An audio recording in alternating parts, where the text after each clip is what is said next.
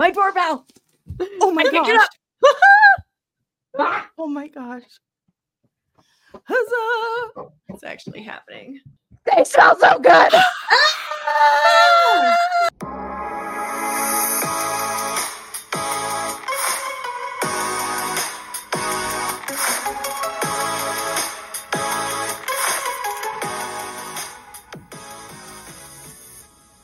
Three female entrepreneurs turned besties share on life, business, and the journey through the mess. Join their community with every new episode for connection, education, a few laughs, and the hype energy like a bathroom full of drunk girls at a bar. It's okay. We're your friends now. Hey y'all, it's Biz. Hey, it's Katie. And it's Ashleigh. Welcome back to another episode of We're Your Friends Now. Today's episode, we are going to be talking about the 4 horsemen of communications, which I know sounds super intimidating. It's really just 4 toxic ways of communicating that I think everybody finds themselves either experiencing or accidentally committing these toxic communication styles. So this might be a little bit of a vulnerable episode where we talk about times that we have done this or experienced this. And we're going to share what those 4 toxic communication styles are. So, I mean, to get it started, I would love to hear, Katie, do you feel like you are a great communicator? Oh, gosh. So I am a much better communicator than I was. I have been intensely intentional about it over the past several years. I aspire to be a phenomenal communicator. I am much, much, much better than I was and still learning every single day. Yeah. We love the growth. What about you, Biz? Do you feel like that you are a solid communicator? I feel like I try really hard to be, if I'm being honest. I feel like depending on who you ask, I either use way too many words or not enough. And it's funny that you say that because sometimes there's different communication styles and that can clash even if both people are communicating in healthy ways. It can still be difficult to have a progressive conversation that moves towards the common goal. And it's really interesting. Communication and human communication is so wild because we know it's intensely important. And I am a very big proponent of, yes, it can matter what you're saying, but it also matters how you say it. And there are people that will fight about it. And they're like, oh, that's mincing words. And to me, I mean, I don't know. Do you guys feel the same, that how you say things can matter like just as much? Yes, probably more. 100%. Yeah. This is why I'm so obsessed with all the love languages and your DISC profile and your KPA and who you are and what your personality is, because it's not only tonality, but the number of words and the type of words and the intention of those words and the emphasis of the words. And it's so, so, so important to understand not only the words that you're saying, because that's through your intention and your perspective, but the receiver and how the recipient is going to perceive, because we all know perception is reality, right? And so it's, man, communication is so fascinating to me because you could have the same sentence and put 30 people in a room and all 30 people will interpret it differently. And I love puzzles, and it's such a lifelong puzzle of how that works together. I love that. What's interesting too is that they say, maybe one of you remembers the stat, but don't they say 80% of communication in humans is body language? Something like that, yeah. Some body language. Sorry, all I can hear is Ursula.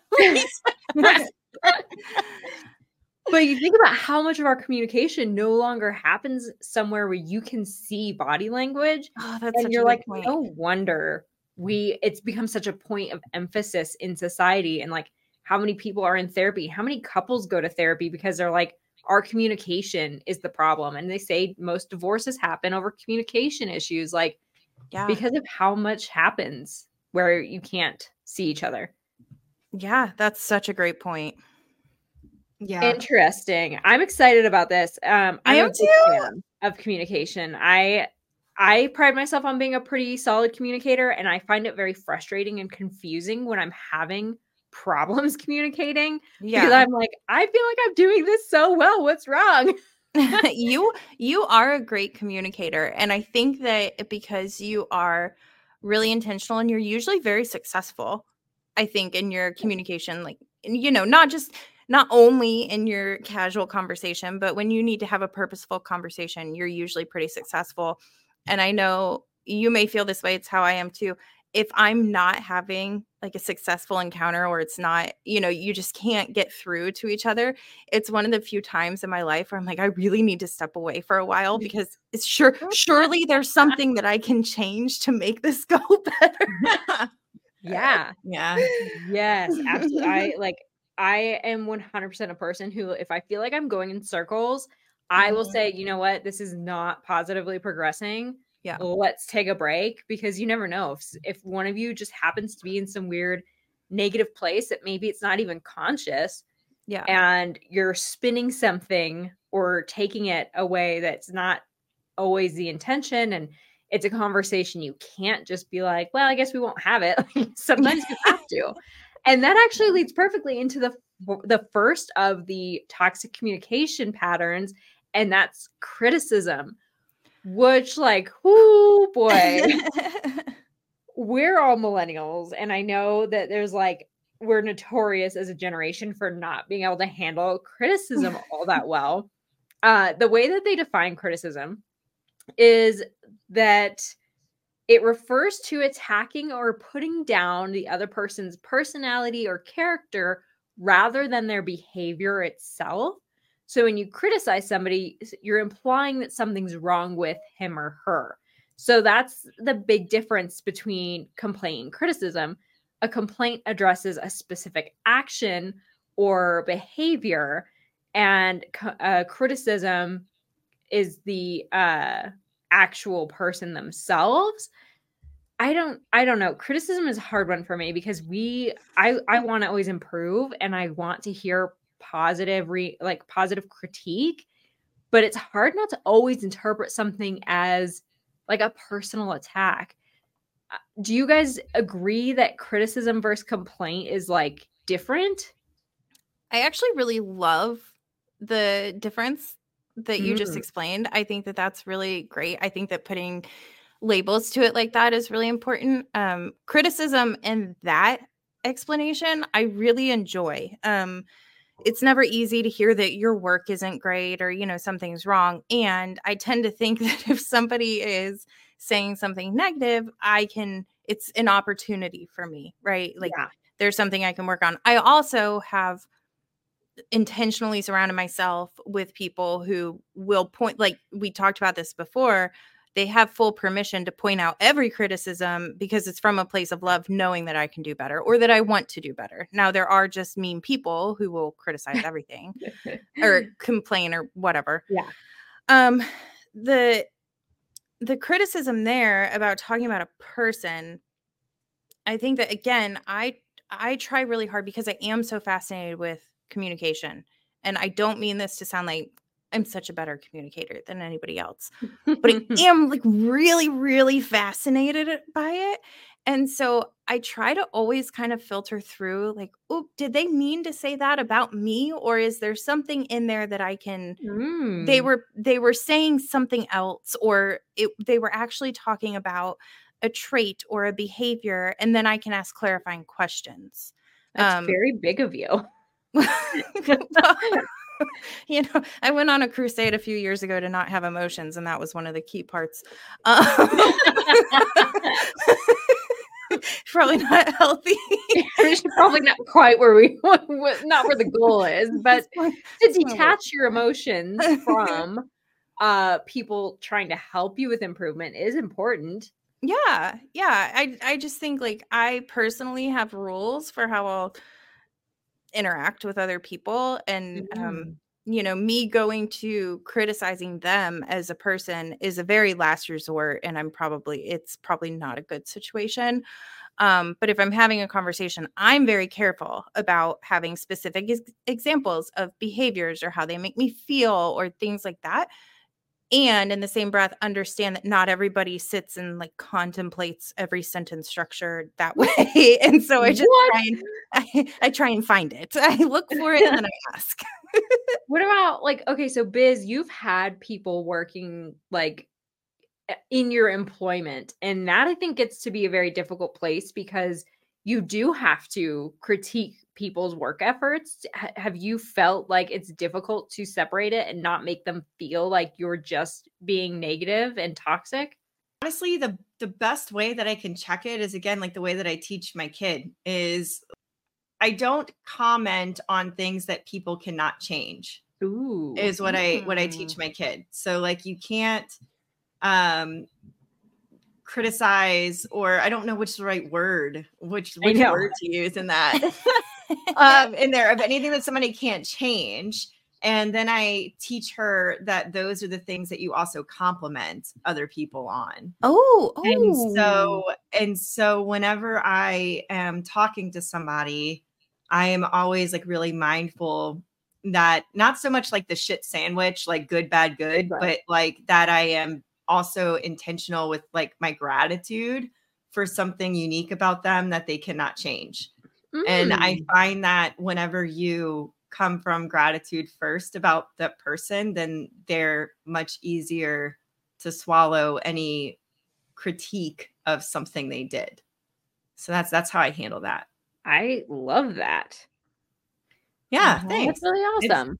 It's worked so well so far, but it took me a while there. And again, it's like through teaching my kid, right? So I mean, I feel like my kid and I are growing up together. In a lot of ways. You're like, I'm teaching her and teaching myself at the same time. You know, that's the millennial way. Self-parenting is the way, man. Oh yeah. Okay, so I think what's interesting is that you can both be on the end of trying to communicate without criticism, and then also be on the end of potentially receiving criticism. Yeah. And that can be difficult because when you're talking about friendships or relationships that you are really electively choosing to participate in, you can set that boundary and be like, that person communicates in a toxic manner. I'm not going to have them in my life. But unfortunately, for a lot of people, you run into these in the workplace and you can't always just be like, I'm not talking to my boss anymore. Like, you know, I mean, if you quit every job that had one toxic person in it, you'd have no jobs left. So it's really important that you also understand different ways to handle receiving criticism, or if you're in the position where you need to critique people. Some of the antidotes that are listed for criticism. So number one, find the request, wish, and or need behind the criticism. Katie, that sounds almost exactly like what you said, where you're looking through what they've said to see, okay, you know, they said it this way, which is maybe off-putting or rude or whatever, but instead of receiving that and letting it impact me emotionally, I'm going to sift through it. Oh no, I'm definitely going to cry about it later. I just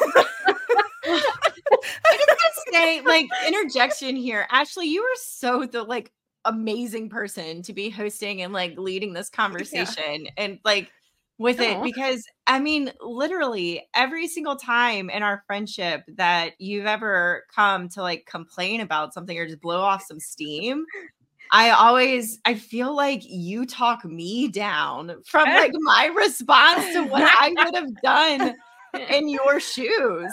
I feel like, and you really do, like, you're like the master of collecting yourself. I love that about you. Like, you really, and that's everything we have for today. Ashleigh's the best. But like, you really are, and I'm so grateful for you, like, to have you in my life to reach out to, be like, yo, hold me back. Yeah, but just your presence in my life helps tame me some with that in those moments. I think about that. I'm like, oh, what would Ashleigh do in the situation? Smile. Smile, text somebody, am I being insane? This was a rude thing to say.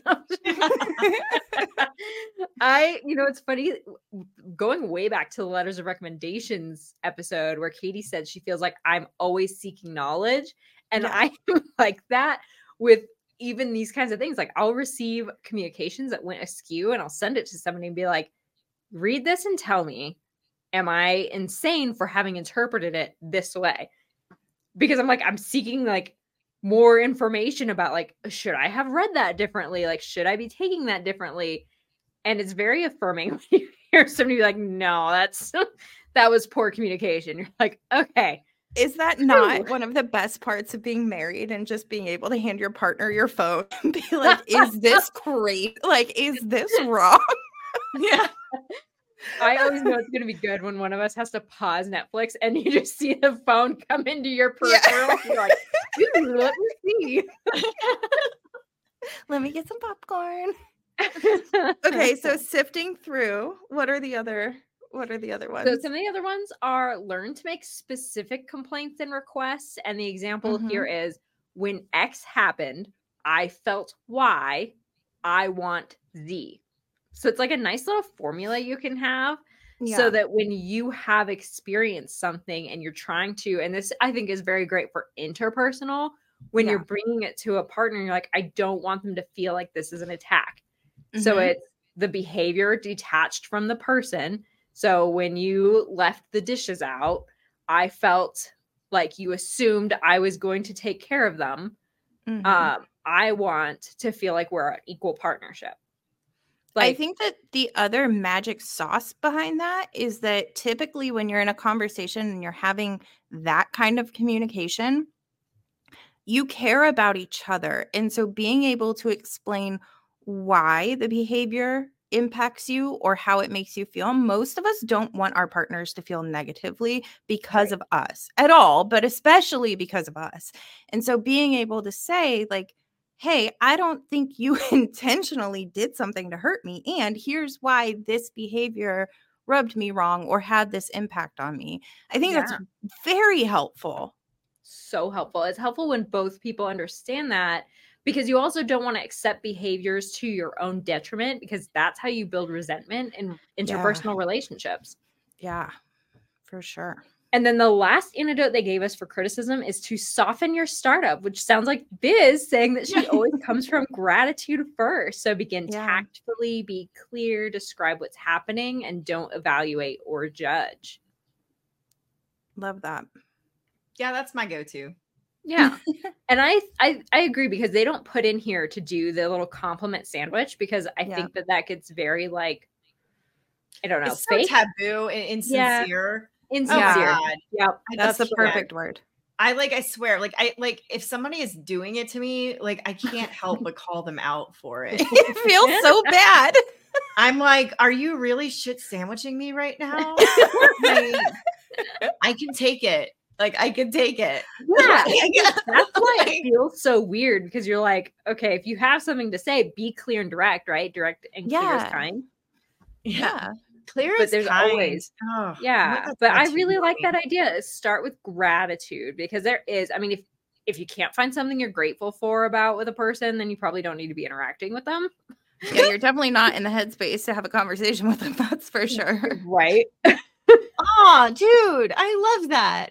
Ashleigh's just like, you shouldn't have the conversation with that person. And Katie's like, or you're not in the right headspace. Cut them off. Never talk to them again. That's so funny. Oh, that's so funny. But this is like so why y'all are both like such great friends of mine. With our powers combined. But I say that it's funny because like both points are like so valid. Like they're both equally important, right? And going back to board of directors and what you want and being able to decipher which angel you listen to. I won't say angel, which angel you listen to. Yeah. Okay. The next toxic communication style is one that I have had some personal experience with, unfortunately. This one is contempt. So contempt is any statement or nonverbal behavior that attacks your partner's sense of self with the intention to insult or psychologically harm him or her. It shows blatant disrespect for your relationships and puts you on a higher ground. These behaviors can include things like eye rolling, sneering, name calling, hostile humor, and even sarcasm. nothing is more destructive to love than contempt. This is just a meme. Isn't that crazy? Wow. Yeah, that's mean. It's mean. It is. Contempt is mean. This is, I think that phrase, hurt people. I think that this is exactly, to me, most commonly, like somebody who's really hurting and they lash out at somebody. Oh, totally. But what I think is interesting is hostile humor and sarcasm being in there, because so much gets hidden behind, like, it's just a joke. Yep. And like, I was just being sarcastic. I am very guilty of being a highly sarcastic person. So I think it's really important to, when the more knowledge you have, the better you can do. And sometimes we're hiding our own hurt feelings behind things like sarcasm and jokes without having actually thought how it comes across to somebody else. Yeah. So I think it's really important to see, like, and examine your own communication styles and the way people are communicating to you. Like, this one to me is big for relationships, because I think there are a lot of, especially young women, that are in relationships, but they're not always being treated with the most respect, and they don't always recognize, like, what is happening. And they're like, oh, like, that's just his humor. And this one I've seen, like, it's rubbing me so deeply right now, because there's this thing on TikTok going around right now, and it's always wedding vows. It's always this guy just doing the worst wedding vows. And so they're supposed to have written their own. And this guy, it's his turn. They're at this beautiful wedding. The bride looks amazing. And he goes, I promise to slap that ass every second I get. And that's all I got. That was his entire vow. Oh my God. And you're like, that poor woman. And like, you're like, at the same time, you feel so poorly for her. But you know that she's in the place where she's defending his behavior by saying that's his sense of humor. Yep. And so, man, just being able to name it. Brett and I are both very sarcastic people, and we enjoy sarcasm. Mm-hmm. And when we first got together, we were talking about, what we want our relationship to look like and what we both need and stuff. And sarcasm is such a, like, I just find it so funny, usually. And we were talking about, oh my gosh, their names are going to escape me now. Blake Lively and what's her husband's name? Ryan Reynolds. Oh my gosh, I think they're hilarious. They're so funny. But you know that they truly, truly love each other. And so one of the conversations that we've had, and we've had to reference it, is, so we know my love language is words of affirmation, right? And so there's almost like this scale where I have to have more positive words of affirmation. And that's not just kissing ass, that's having real good conversations. And when I know that we are like in a good place, we're on the same page, I'm feeling really loved, my cup is full, man, we can dig each other so hard, and like, and it's funny and it's enjoyable. And also there have definitely been times, man, especially during pregnancy, where my emotions were all over the place and I had a lot of insecurities about things. And we would joke, and I would just have to say, like, hey, it feels really mean. And he absolutely didn't mean it to be mean, but we had to have those strict boundaries because it is something that we typically enjoy. And we also have to have parameters, because I am more sensitive with the words of affirmation. I'm like, this has to be full first. Otherwise, it feels really, really mean. Or I'm going to overthink and think that there's something you're not telling me and you're masking it behind sarcasm. And I'm going to think that there's a lot of truth there, and like unresolved conflict or whatever. Biz, I feel like I don't hear sarcasm from you all that often. Are you a sarcastic person? Do you like sarcasm? No, sarcasm doesn't it doesn't bother me with like other people's sense of humor. Like I appreciate it. I have a lot of bad history in my life of my intentions being misinterpreted. And so I think the sarcasm kind of got sucked out of me with that. And like, that was something that like the last time it really happened was like, I don't know, a long time ago, like 11 years ago. I mean, like a really long time ago. Wow. But I, ever since then, like I've been very, very, very, very intentional with my words. and whatnot. And I've kind of shied away from sarcasm.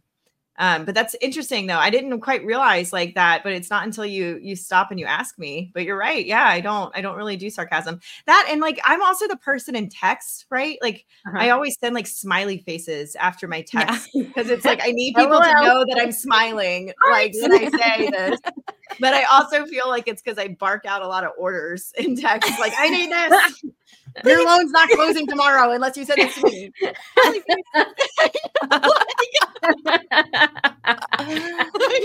You know what?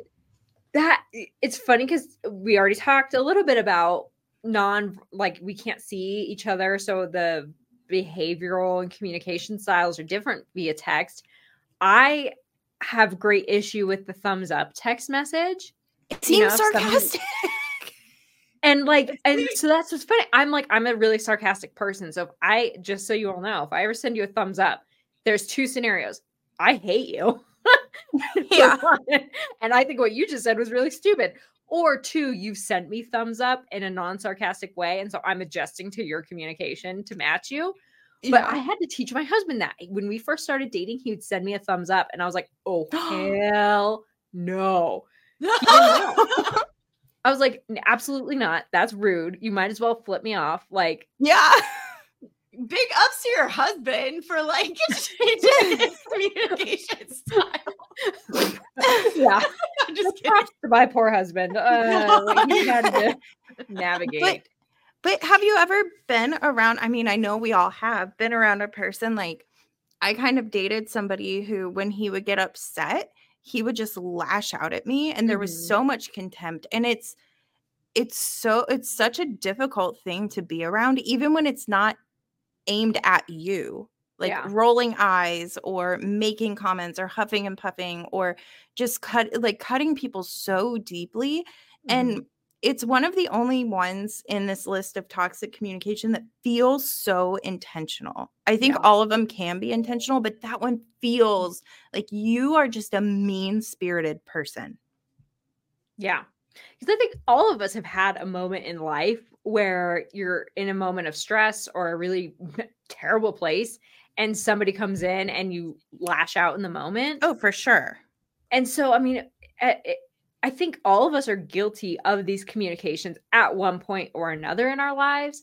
And it's another to create it as a pattern of behavior. And it's something to watch out for, because I think when you're in a negative mindset, it's easy to have contempt within your communication styles to a lot of people, like eye rolling and sneering and just being like, you know, like you think of like a teenage girl and she's like, you know, they're always like, oh, she's always rolling her eyes and stomping and slamming the door. And it's like, that's just kind of part of growing up in a way.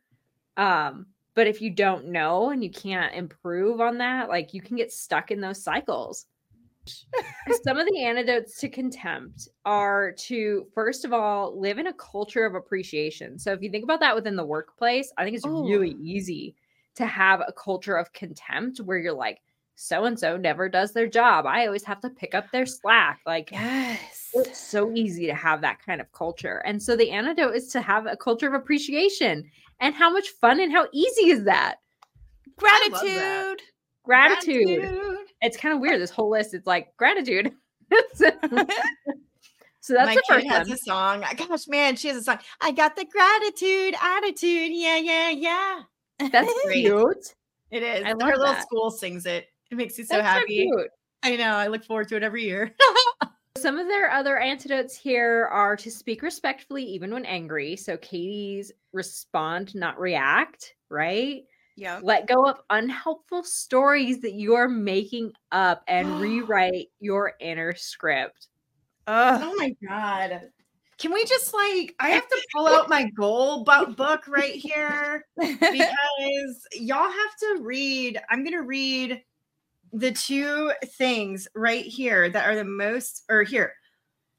Lead by example when it comes to feeling feelings. Nothing is more important than the split seconds after something happens. It's okay to pause, assess, decide, do, and then later ask, is this a me thing or a them thing? What lesson could I learn from this? And what story do I want to get future me to in this situation? That right there is number one on my goal setting list for myself, to become that person. That's good. That is good. Because I think, yeah, I mean, they're saying let go of any unhelpful stories is part of the antidote of communicating with contempt. But I think that's the antidote to a lot of issues you run into with communication and anxiety. And man, that's a good one. I'm really proud of myself. That took me like an hour to sit down and write that down. Those like whatever 5 sentences I just read. Those are but like good. Real talk, sometimes it can take a long time to write something. Yeah. Oh yeah. Dang. Anyway. Okay. Moving to number 3 of the 4 toxic communications styles is defensiveness, in which an attempt to protect yourself, to defend your innocence, or to ward off a perceived attack, you make excuses, you cross-complain, and you yes, but. Those are all forms of defensive behavior. When we're feeling under attack, it's understandable that we get defensive. That's why it's such a difficult habit to break. However, defensiveness rarely works because it's really another form of blaming. So this, for the longest, was such a big thing for me. I was so guilty. It was so important for my side to be heard or my actions to be justified. And I looking back, it's likely because I didn't have people in my life who validated me, and I didn't feel heard and understood in my daily life. And so when there was controversy or any kind of confrontation, it cut me very deep, and I really desperately needed my side to be heard. And so there was so much defensiveness because I could justify an action because either you're interpreting it wrong or it was justified because X, Y, and Z happened. And understanding, having somebody ask, why is it so important for your side to be heard? Like, even if it's right and that person's wrong, let them be wrong. Yeah. Like, changed my entire, literally my entire Let them be wrong. life. Let them be wrong. Yeah. The big thing too is me, I remind myself that the question is often more important than the answer. Yeah. And that's a really big one for me, because I oftentimes have the answers, right? And have to remind myself that the question is just as important. Well, and I think there's also, like, we go back to, most of us don't want to intentionally hurt or cause harm to the people that we're communicating with. And so, quite honestly, it doesn't matter how justified you felt in your actions. This person is giving you a moment to understand that they negatively impacted them, and you get to learn how to better communicate with that person, because it may just be the way that both of you operate clashes. And it's an opportunity for you to step back and look at how you can better interact with that person. It doesn't matter. You could both be right. Yeah. You know, that was a really hard thing for me to accept. Yeah. Is it was like, there's 3 versions of the story. There's like your story, my story, and the truth. And for the longest time, I'm like, no, my story is filled of objectivity, and the correct truth is inside my answer. Flawless note taker. Yeah. Like, there is, I am making sure I include other, perspectives, and like, that was so. Did you sprinkle in a little something negative about yourself so it looked like you were owning up to bad behavior and like you weren't biased? I get it. I could have been nicer. I'm safe to be seen. I'm safe to be seen. I'm safe to be seen. Just kidding. But one of the things that really stands out to me here is that defensiveness is just another form of blaming, and that what you think in your head is like, no, I'm defending myself and my actions or whatever. But really what you're doing is trying to shift the blame to somebody else. I've never thought of it like that. That's really mind-opening to me. It is. That is really, and I mean, I guess really when you break it down, that is what you're doing, right? Like, you're trying to further prove your point of why it's that person's fault and not yours. But man, that's really, I never ever thought of it in those terms. Yeah. I think it helps when you, like, especially if you're talking about or to somebody that you do care about. Obviously, this is a little different if somebody you don't care about. But if it's somebody you do care about and you think, okay, do I want to blame them for this thing that's going awry? Right. Or do I want us to come together and each, it's easier if they'll also stop being defensive. But sometimes you have to be the first person. That's the thing I struggle with, being the first person, man. Yeah. I really admire, that was one of the first things that I recognized about Brett is he was so quick to own up and not just own up, but apologize and then work to change. But like if something hurt my feelings or a conversation got difficult and it wasn't just sorry I made that hard. It was truly like, hey, sorry I misinterpreted this or went down this tangent or whatever it was. And I really respected that about him and like loved that immediately. But I think that you're right. It's really that like unity point of it's us against the issue, not us against each other. But removing yourself from that and being okay with somebody thinking you're in the wrong as long as it solves the problem it's difficult. Yeah. It's funny because like I do that all the time at work. Right? Because I'm the lender. And like there's so many times that people are like, I'll just blame the lender. Right. and like I feel like, it's such a big key because I'm fine with falling on a freaking sword. Like one, especially if it's my sword, but like that rarely happens, truly, knock on wood. But it's just like if somebody knows that I'm doing it, then like I'm doing it for the team. But it's interesting, like where you talk about that, and I find myself like wanting to get defensive a lot, and it's not about me so much sometimes as it is my team too. Like I get really defensive over them with it, and so man, that's hard. It's hard in a professional setting because you don't know when it's okay to be wrong. Because like you don't want to let people go with the wrong story in their head when it's actually wrong. You know what I'm saying? Oh yeah. That was hard. I was in retail management for a long time and then the wedding industry. I just really like to work in situations where people are at their peak behavior. And I struggled with that a lot, especially because the one store that I worked for, our main focus was client experience and our reputation. And we had this really strong reputation for, there were a lot of jokes that they have a true cult following because people were just and they would tell you, this is not the experience I expect when I come in here. And I thought that I was doing this valiant thing of showing the person how I was still upholding our culture or our reputation and reassuring them, no, it's okay. Like I'm right. We are this. Here's why. But then I realized that like, if you shift that to, you let them say all the things that they need to say and feel the feelings that they need to feel. And just like Ashleigh said, a lot of times it doesn't have to do with you. It's outside stressors. If you're the person with the solution, oftentimes the problem doesn't matter as much anymore.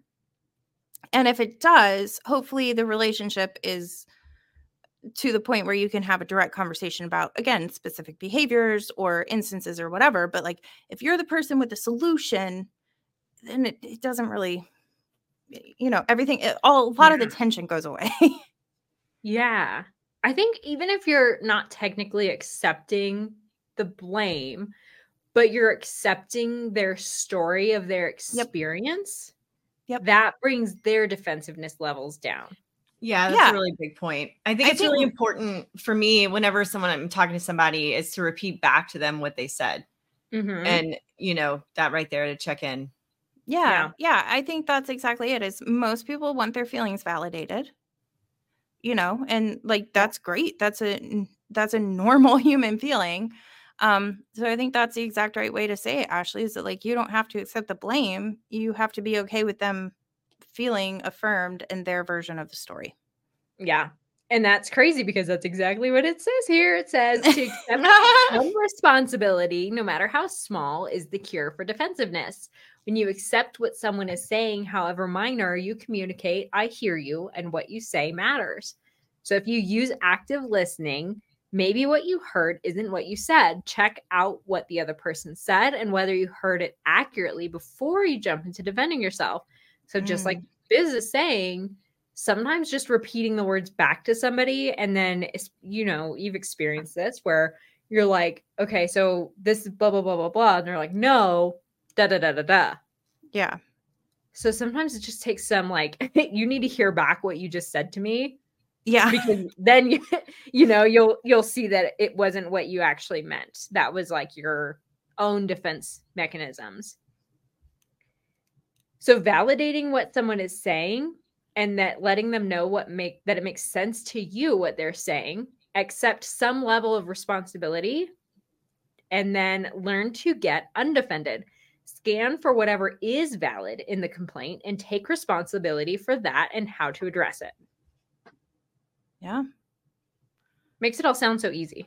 It does. I think one of the best questions that I learned was like, what outcome are you seeking, or what would make you feel better, or what would make this better to you? Because oftentimes people have different goals, and just finding that pinpoint of like, okay, here's the goal that we're working towards. And if they'll tell you, then you know, A, it'll tell you how you can work to fix it, and B, it'll tell you what the actual issue was, because a lot of times people vocalize something that they may not like how you said something, but the issue was actually you know, what you said or whatever.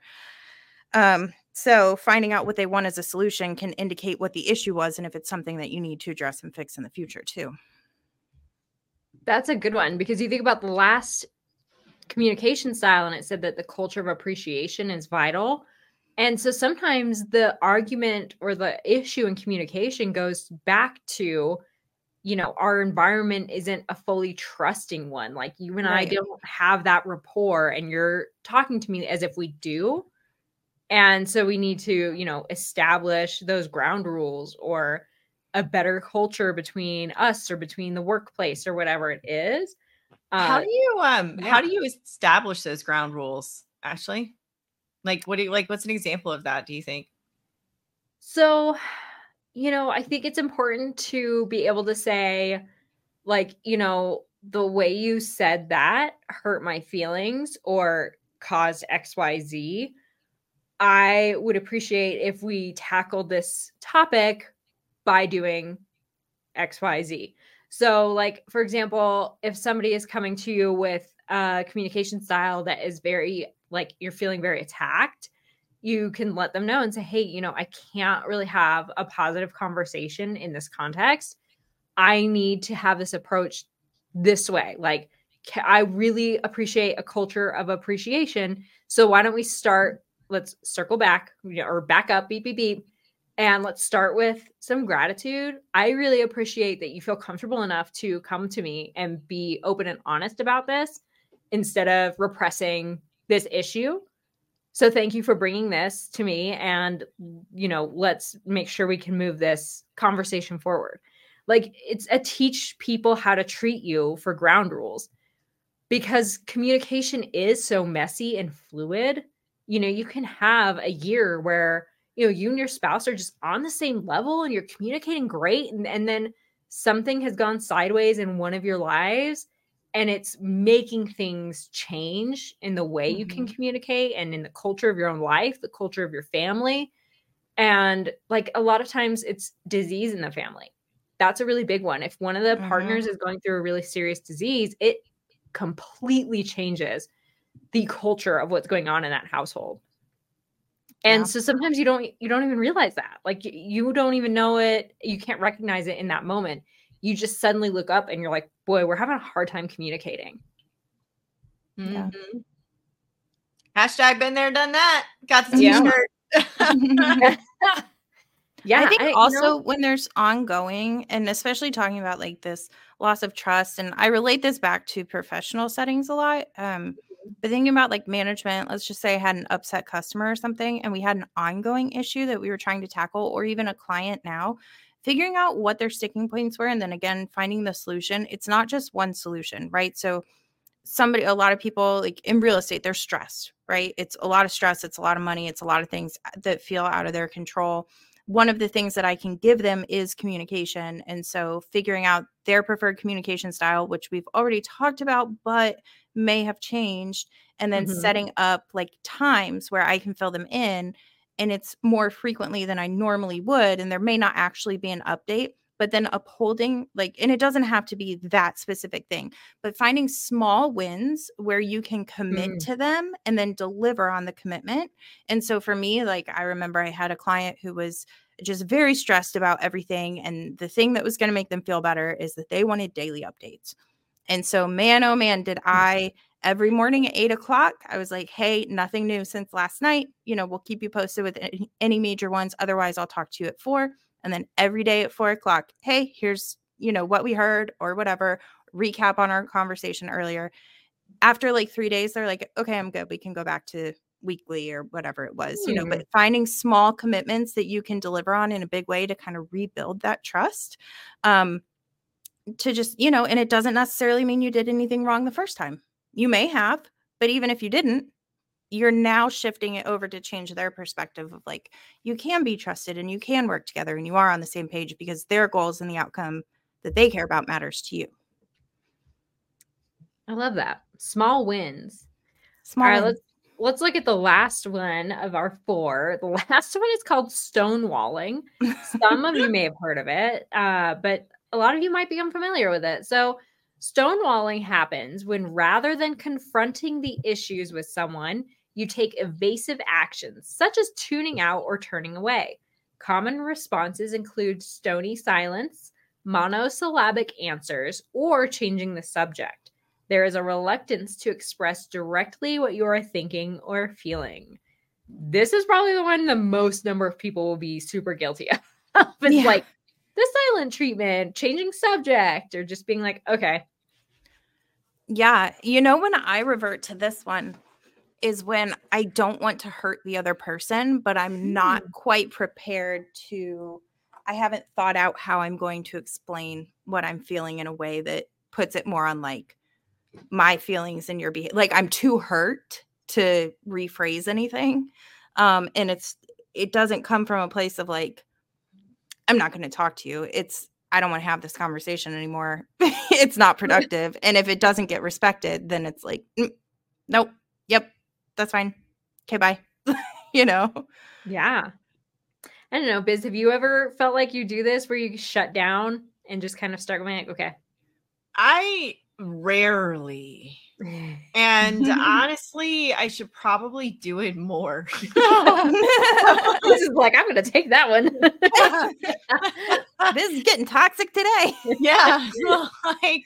Well, I mean, it's like I just read my little goal, right? Is to kind of pause. And I think that sometimes you have to shut people down because you can't just say, hey, not right now. And so you have to shut people down. And I think that that's probably the best way to do that. Is the way that Katie just kind of did it. But as long as you go back and you revisit it, right? In the right time. So no, I think that I actually have kind of the opposite is what I do. I like barrel straight through. I'm like, no, we're going to solve this shit. We're waddling. We're going to waddle through it together. We're going to come out the other side. But yeah, I just like hardcore believe in like the only way out is through in those situations. And that's kind of been me. But again, like I can be very, assertive to borderline into passing over into aggressive. Whenever I think there's rockiness. And that's where like like for me, like it's to almost take a step back with it because not everybody is prepared to have those conversations right then and there in it. I think that taking a step back is really healthy. The place where I see this the most in my personal life, besides like when I do it when I'm frustrated about needing space, and again, like, we're not licensed therapists. This is not a diagnosis of anybody. But people that I have had in my life who have narcissistic behaviors or are narcissists do this in an attempt to have you beg to find out what's wrong. They want more and more attention, and so they shut you out, they turn you away, they're quiet because they want it to bother you, and they want you to continue to put that focus, energy, and attention on them to prove that you care enough that you chase them down to like figure out what the issue is. That is pretty on par with what I was going to say, that to me it becomes toxic when it's used as some sort of punishment. Yep. That is the difference to me between taking a step back to say, "Ooh, I'm not in the headspace to have this conversation," and sometimes even taking a step to say, "When you will be, let me sleep." Like, don't go to bed angry. I don't know if I believe in that. I don't believe that. You don't? Oh no. Sometimes you need because sometimes sometimes I need to sleep.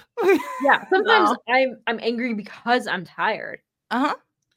See, I can't turn my brain off if I'm upset. I have to I got to work through this, you guys. Like, how do y'all do that? Like, Katie, like, how do you just like, okay, I'm going to sleep and I'll No, I mean, I stress about it a lot, and I don't get like good sleep, but you know, if I'm overtired, I'm probably not having the most productive conversation, and so I'm going to stress about it to myself, then blow things up even more.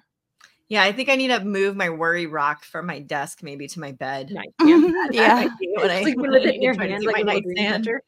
Yeah. But also this sleep mask that Becca Lutz sent me, I don't know what's like, it's like the most magic thing that I've ever Is it a weighted one? No. Oh.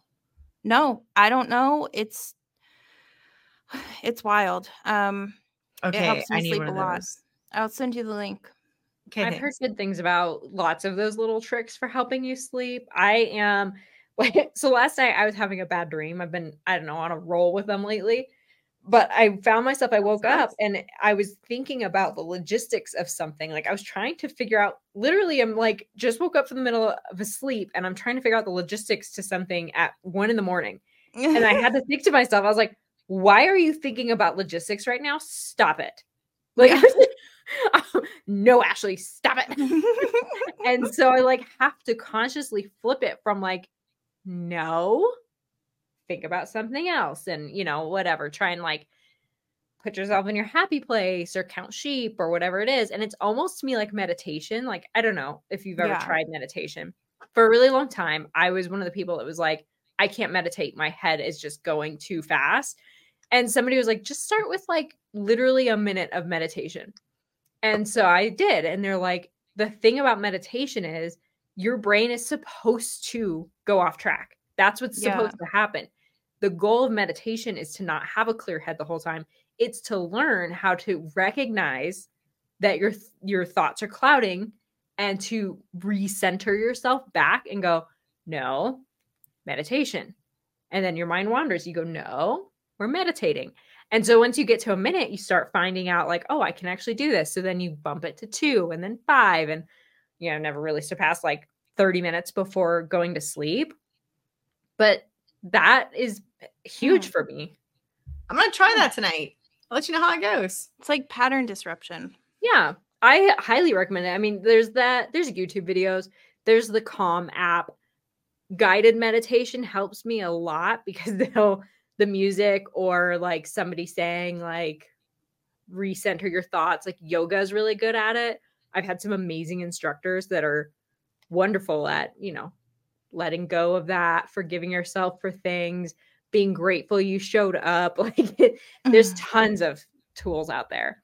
So cool. Yeah, that's why I'm like, you know, it's one thing to like purposefully go to bed angry again as a punishment to somebody. Yeah. Or like ignoring an email at work because you know it's going to make the other person mad. That is unhealthy. But, you know, emailing back and saying like, you know, this is not progressing. Give me a day. I'll get back to you tomorrow so that I can go and I can, you know, I can eat my Crumbl cookies and I can complain to my husband about how unreasonable all of this is. And then at the end of the day, you go, so what? So it's unreasonable. And what's next? Yeah. I just got one today that it's a response from a month ago because they were worried that their response was going to make me mad. What?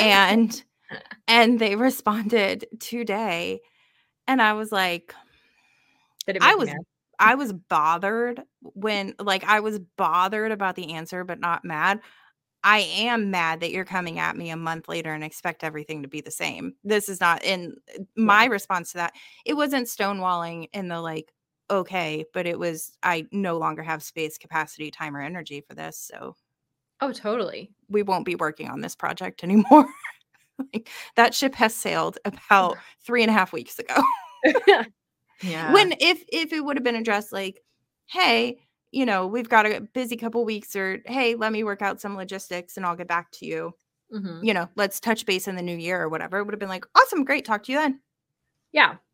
Yeah, I think it's important to be able to communicate whether or not you're like in the headspace for something. Like if somebody were to come to me with a problem and I'm in the midst of something else, I'm like, I can't, like I appreciate you. I hear you. I love you. And I will have to respond to you in an hour at the end of the day. Like that helps so much. Yeah. Setting some expectations, man. So if you are experiencing stonewalling, some of the ways that you can solve it is to check for feelings of being emotionally overwhelmed. And it says, i.e., emotional flooding. I like that term, but I don't know what they mean by it. I'm creating my own definition. Same. That I like. Oh, that's like all the time. It's like too much passion inside you. I'm feeling lots of things. Yeah. Yeah. So that I think is just a check-in with them, check in with yourself. Like, where is the emotional overwhelm and who's experiencing it? Taking the time out. So it does say that taking time out is an antidote to stonewalling. So you might need a break from the conflict discussion. You could disengage from the conversation with a phrase such as, let's leave this for another time when we're calmer. And I think it's really important to point out the saying, we're calmer. We. Even if you're feeling calm and you're noticing the other person isn't, or vice versa, you're reminding yourself and them it's us against the problem. Yeah. So I really like that one. Assure the other person that you will return to the conversation, and during the timeout, do something soothing or calming. Address fears of what will happen if you express thoughts or feelings directly. Oh, that's a good one. It's a really you're good one. Exploring like the story you're telling yourself, right? Like, if I tell them this, they're not going to want to work with me anymore, or they're never going to refer me business again. Like those are, I think, important, because then you can come to that conversation when you're ready to revisit it and say, look, the story I'm telling myself is, which is a phrase I just love, that if I'm honest with you in this conversation, you're never going to want, or you're going to tarnish who I am, or you're going to never refer me again, or you're going to leave me, or we're going to stop being friends, whatever those different stories are, then you can get that out there. I mean, we have so much fear behind it. How powerful is it to bring that out into the light? And also as a reassurance for that, like if somebody came to me and said the story that I'm telling or I guess not if, I have had this happen, the story that I'm telling myself is, I am immediately like fully focused. My brain is open, like it lets down my defenses. I am like, okay, let me hear you. Thank you. That person is being so open with you. And now we get to come to a solution, right? So not only is it good for you because you get rid of this fear because you're just going to get it out there. But I think it's really good, like on the receiving end, my goodness, that's such a powerful phrase, Yeah. Mm-hmm. Oh, Biz, I know you're big on right now with the story you want to get yourself to. Have you used the story I'm telling myself is? Oh, all the time. All the time. I was going to say, I've heard you. And I mean, like when Katie like corrected herself, or like just it was like, oh no, people have said it to me. I was like, yeah, I'm pretty sure I was one of those people at some point in her life. Yeah, no, so, actually, I have a real memory of that. I told that to somebody at Mega Camp. That's the one we just had. Yeah. At Mega Camp. I literally, when I moved to brokering, I got all of these cool lending products I never had before. And I had someone reach out to me about wanting to do one. And I wasn't ready. I was like so overwhelmed when I first transitioned. And then I saw the person at Mega Camp and like they literally did one of those like wave at me from a distance. And I like waved and ducked and covered. And I was like, oh my God, I can't see this person. I'm so humiliated. And the like story I was telling myself was that I had dropped the ball so hard that like I couldn't show my face in front of them. And that they were the one that had like fallen through the cracks and all of this stuff. And it wasn't until like after Mega Camp, they were like, wow, we didn't get to connect. And I really wanted to talk to you. Let's Zoom. And so we got on a Zoom and they started to talk and I said, wait, before we continue this conversation, I have to tell you the story I'm telling myself is this. And they started laughing at me. And they started laughing at me and they said, Biz, you don't remember? And I said, what? And they said, you told me you were underwater and to give you a minute and that you would let me know when you're ready. Are you ready? And I said, well, yeah. And he said, okay, well, let's go. I haven't spent any of the money. And so like, it was just, I used that example though, because I love it.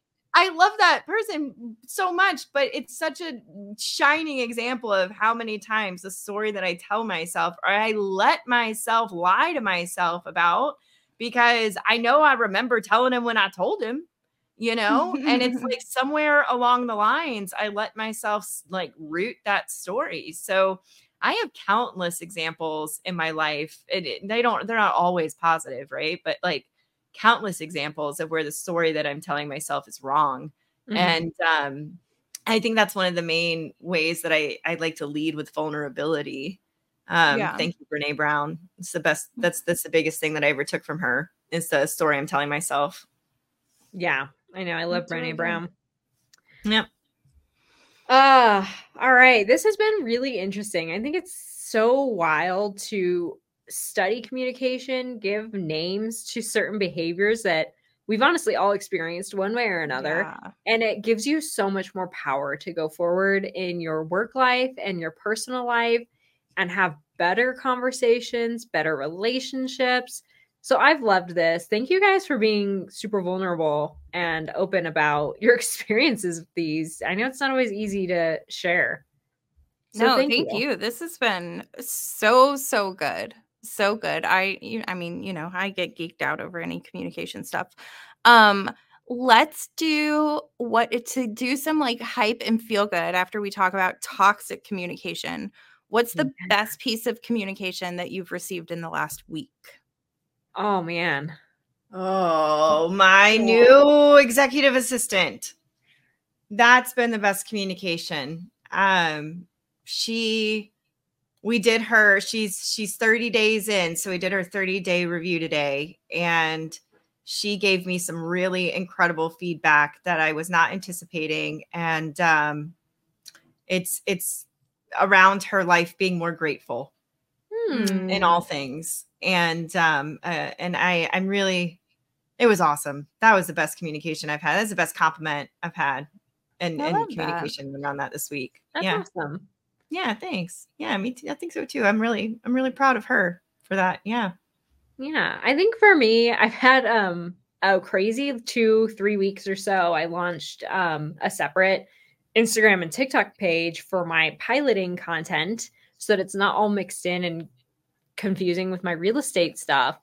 And part of me was like, you know, same imposter syndrome. I'm a student pilot. I'm not a commercially licensed pilot. Like, why should I be posting about this? And who am I? And blah, blah, blah, blah, blah. And I had a video that went really viral and took off. So I was getting flooded with new engagement. And I was blown away by how many young women were asking me questions, were commenting, were sending me like, this has inspired me to go look up my local flight school and to start the journey. And I'm like, That's incredible. And I'm so excited for you. So that's been my favorite communications. That's so cool. I love that. What about you, Katie? I have a couple, but probably the one that I shared with y'all earlier today, somebody reached out and I don't really know this person, and was just talking about how, like what our podcast had, like she's kind of in a rough time right now and made her laugh and cry. And she was so excited to listen to the new episode. And us too. Yeah. And it was just like a really sweet, pure, like really feel good message. And I also think that takes a lot to like, I believe I've met her. And like, it's not somebody I have daily communication with, and it takes a lot to reach out to somebody and say that. And I think that's really nice. So it just made my day, made me happy, that somebody's laughing with us. Somebody's listening. Somebody's laughing. Aw. Yeah. Thank you, random people who laugh at us. It's the best. This has been lovely. We thank you guys so much for following along. It's getting so close to the end of the year. I think we've maybe one more episode, and that wraps up 2023, which is Isn't that crazy? insane. Good riddance. Good riddance. Are we going to Take it out stonewall more. 2023? So, I have a lot of feelings about 2023, you guys. we'll do a 2023 recap episode with some beveraginos in hand because it is we're been just- a year. We're just going Oh, to we need to do another Beveragino episode. Yeah. We We should. All right. Thank you guys so much for listening. It's great that we're your friends now because you don't have to go through it alone. We'll see you guys here next week. do.